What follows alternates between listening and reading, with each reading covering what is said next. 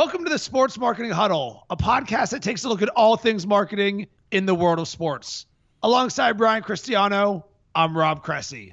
Today's topic, the biggest risks we've taken. And we're going to go a little bit off script on this one. No fact about me of the day. And Brian, I was just sitting at home one day thinking about potential topics. And I was like, you know what I really want to talk about are the biggest risks we've taken, because I think there's so many learning experiences and things that we can share that can help the people listening. I like this idea, man. I think, I think we're going to both probably tell some stories we've never told before. And hopefully some people in the audience get a takeaway from it, from our insight and from what you and I've experienced. I'm excited to do this one. This is fun. So I don't consider myself a risk taker, despite the fact that I've probably done some things that people think I'm crazy. For example, I've run with the bulls in Spain. I've gone skydiving. I've gone cage diving with great white sharks. I've quit multiple six-figure jobs for another job where there was an unknown. And then I also quit those jobs to start my own business and essentially create the world in my own image. But the way that I see things, it's more about calculated risks and living than it is. I know, Brian, we previously talked about living with fear. Fear doesn't really enter my brain when it comes to some of these things.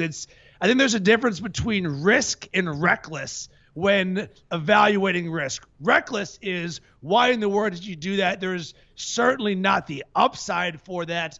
And I think my parents would certainly say I was a little bit reckless for wanting to run with the bulls in Spain. And that's probably one of the most, adrenaline meets fear things that I've ever done in my entire life. I highly recommend it. The simplest way to describe it is, imagine being at the start of like a marathon or something, and then a gun goes off and everybody runs as fast as they can, and you can get trampled. You have to have a buddy system, and it was completely awesome. It was just unbelievable experience when it was done. That's crazy. I mean, from your perspective, like, what is the one thing that sticks out as the biggest overall risk for you? Well, the biggest overall risk, without a doubt, was quitting my job when I was doing advertising sales to say, I'm going to build the awesomest sports media company ever. And it's because I said to myself, I would always regret if I never gave that opportunity, because they always say, do what you're most passionate about. And for me, without a doubt, I love sports more than anything. I don't watch the news. I don't watch Netflix. I don't watch anything except for sports. You could say I'm a Utah Jazz fan. I love to play darts. I love anything. I can talk about anything about sports. So for me, there's a bigger risk not taking it, because I don't want to be somebody who lives in regret, because you can never get back time. And oftentimes there's never a great time to do something. But for me, I always had a long-term vision. I always saved money without knowing what I was going to do with it, until one day I said, you know what? This is the time. Every successful ad sales job I had, I left at the top, where the company was better when I left than when I got there. So I knew I wasn't leaving someone high and dry. We left on good terms. And then with that, I just hit the ground running.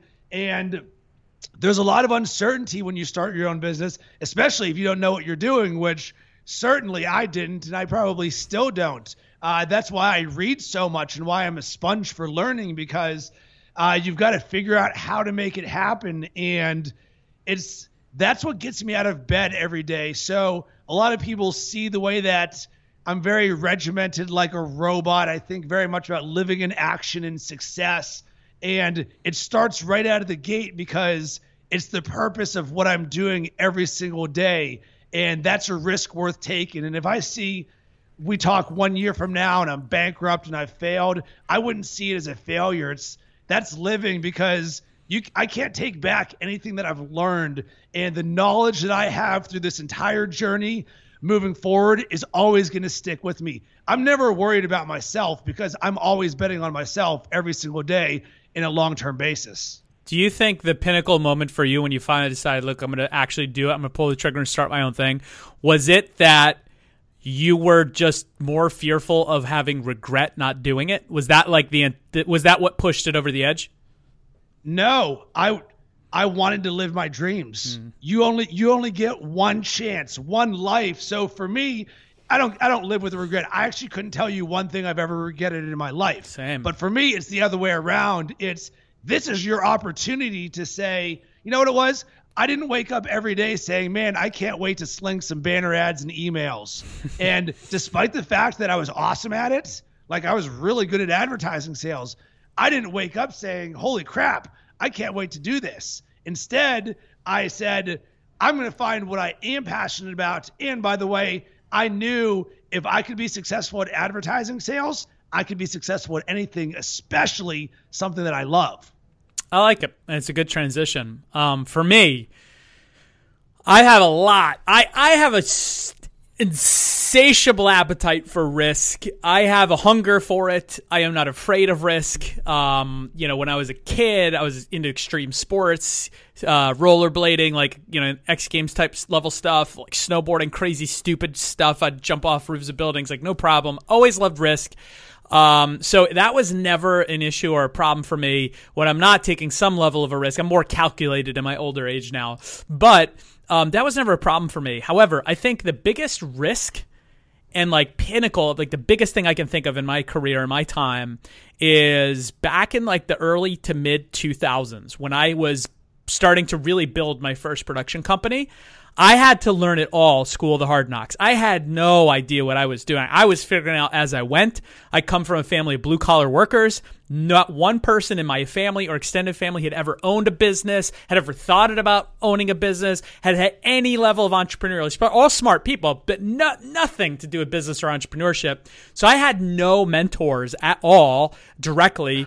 And so I was just figuring this all out on my own. And so when you lack that level of, basic education on entrepreneurship and money and building a company, you make a lot of mistakes. And in the early to mid 2000s, I found myself at the point of where, like, I was honestly depressed. I'll never be back there again in my life. I was honestly depressed.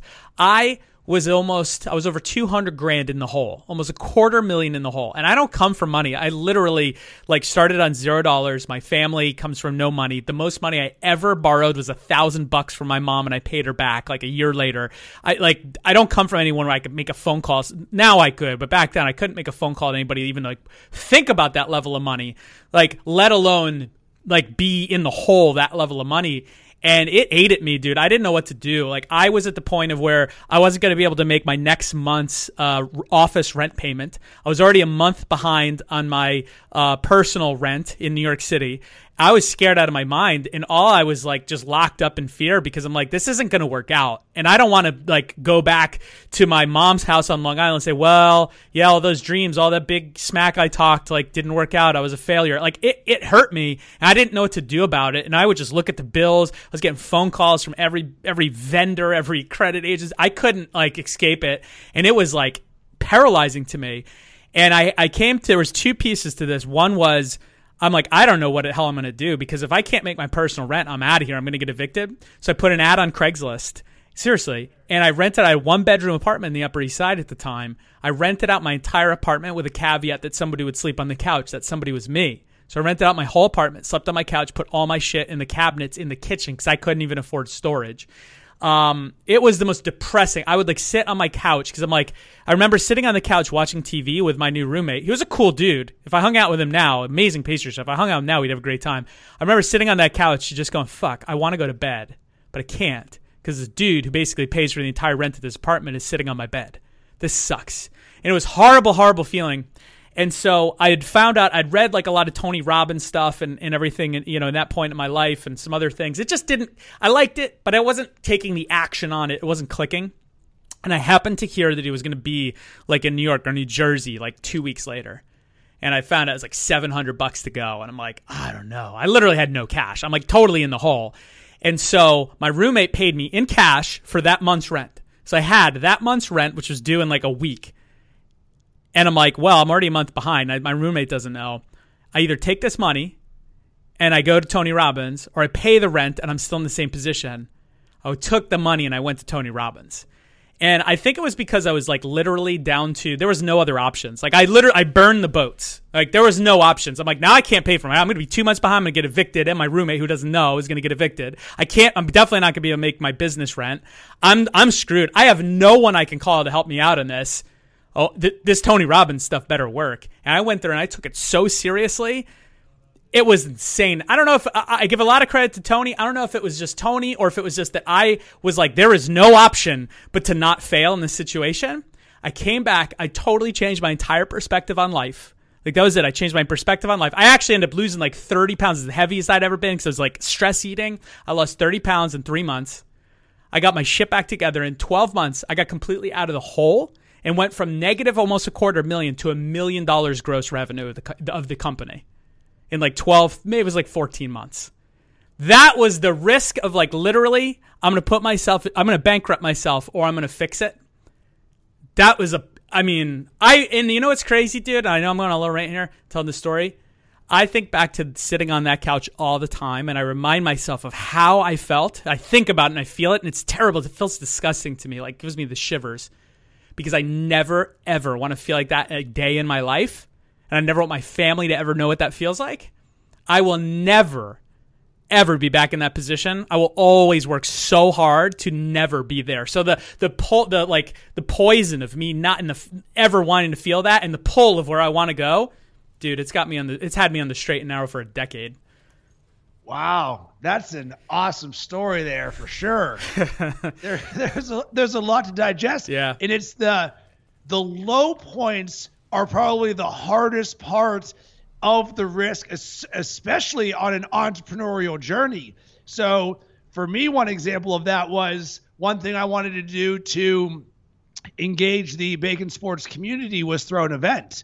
And I wanted an event that was larger than a bar, but not renting out Soldier Field. And it just so happens that the perfect event space was Union Station in Chicago, which held up to 2,000 people. And I spent 9 months planning this event, the Bacon Sports and Beer Celebration. 25 craft breweries, 25 restaurants serving bacon-inspired dishes.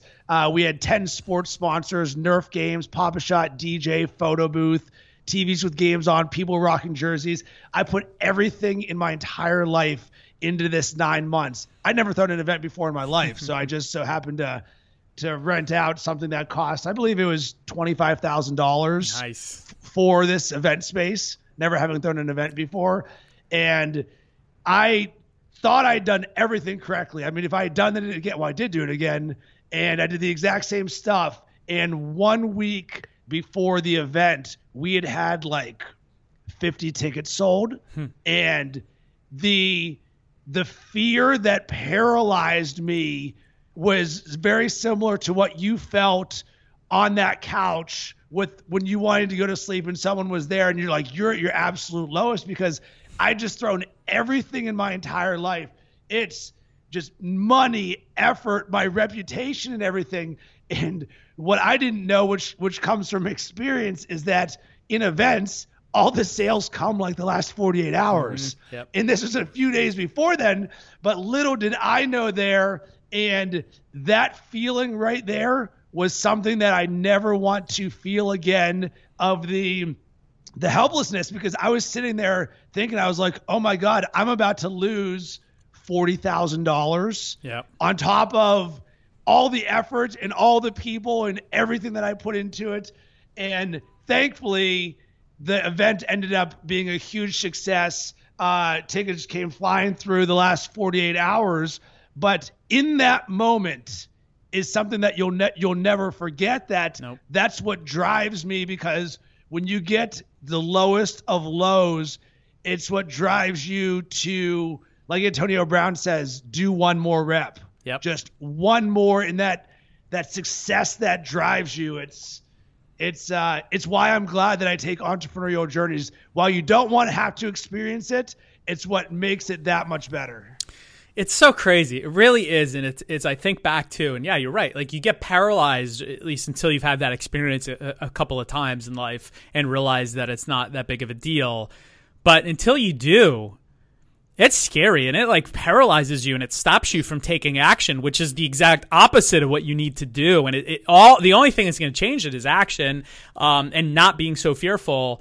And it's just so nuts because I think back like, wow, had I just given in and paid that next month's rent, like, where would I be now? Would I be like sleeping on my mom's couch like 15 years later? Like, really? Like, what would have happened to me had I not just said, screw it, I'm going to take this risk.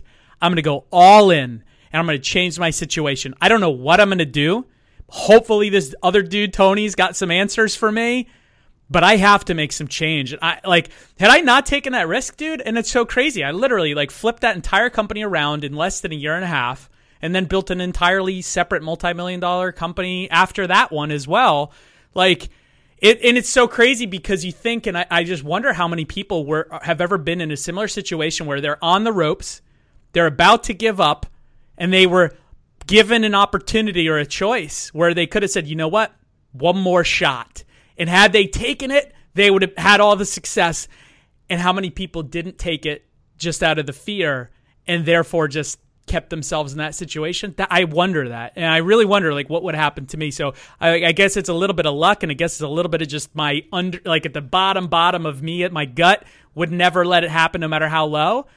But it's interesting for me to think about that. Somewhere someone quit yesterday. Yeah. Like the day before, because that's the thing. I play the long-term game. As much as I want short-term success, every day I'm just making steps forward, and eventually you say this is going to pay off there, and you don't know where it is. And the hardest thing about risk is patience. Yes. Is that businesses aren't built overnight, relationships aren't built overnight, success is not built overnight. It's like someone will look at you and like, wow, Brian, you're one of those 12-year overnight successes, huh? Yeah, 18 years. But you know what's crazy though is I think about this. How many people, including myself, if somebody had just said to me, walked into my apartment that night when I was thinking about it, or even months before, and just said, "Hey, look, all you need to do is just keep moving forward, go to this thing, change your mindset, and you know what? Not only is all this going to disappear the problems, but you're going to see two major successes." All that stress would have melted away and be like, oh, all right, that's all I got to do? Cool, that's great. But life doesn't work that way. You have to continue to move forward, and you have to convince yourself that that is how you get to that finish line or get to that next mile marker in life, is by doing. And that fear, that paralyzation is the only thing that's going to stop you from getting there. And convince yourself that that mile marker, that finish line is literally just right around the corner. You're almost there. But if you don't keep pushing, you quit right before the end. That's screwed up. That sucks. Yeah, and for me, it's very much the runner's mentality when training for a marathon or anything with you, Brian. It's one more step every single time. That anytime I was training, I would never stop. I mean, I'd stop to get a drink, but I wouldn't like walk because I was tired, because I was always just like, keep on going, just one more. And that's the mindset that you've got to have. Is for me, it's you burn the boats. You absolutely have to do it. And that's when you're going to see greatness out of yourself. I agree. It's burning the boats, because like, at least for me, when I had no choice, I put myself in a position where I had no choice. That was it. There was no choice to make. So I just did it. And that's difficult, but sometimes you need to do that for yourself. And then on the other side of it, I think it's people get locked up in fear. I don't have fear like that anymore. I feel nervous. I get that feeling in my gut sometimes still, but I don't hesitate. Like, I don't sit on a couch for any period of time and debate it and think about it and wonder if and why and what, and think about what happened in the past. I don't operate like that anymore, because you learn after experiencing stuff like that. That's just one of the big moments. But you learn that this is just part of the journey. This is how it works. That's how it feels. And so then if you just know that that's just what it feels like, okay. It's like if you went to the gym and expected that every rep you did would just feel nice and easy, like a massage, and then you went to do it, you'd be like, oh my God, this is terrible. But you know that it's going to feel like garbage. But you know that 3 weeks later, by feeling like garbage today, you're going to have that outcome. It's the same thing in life. So it's like, look, sometimes you're going to go through garbage. Sometimes it's going to hurt. Sometimes it's not going to be fun. Sometimes it's going to suck. Sometimes it's not going to go your way. But when you stop, you don't get any results. But when you keep pushing through, that's when the results happen.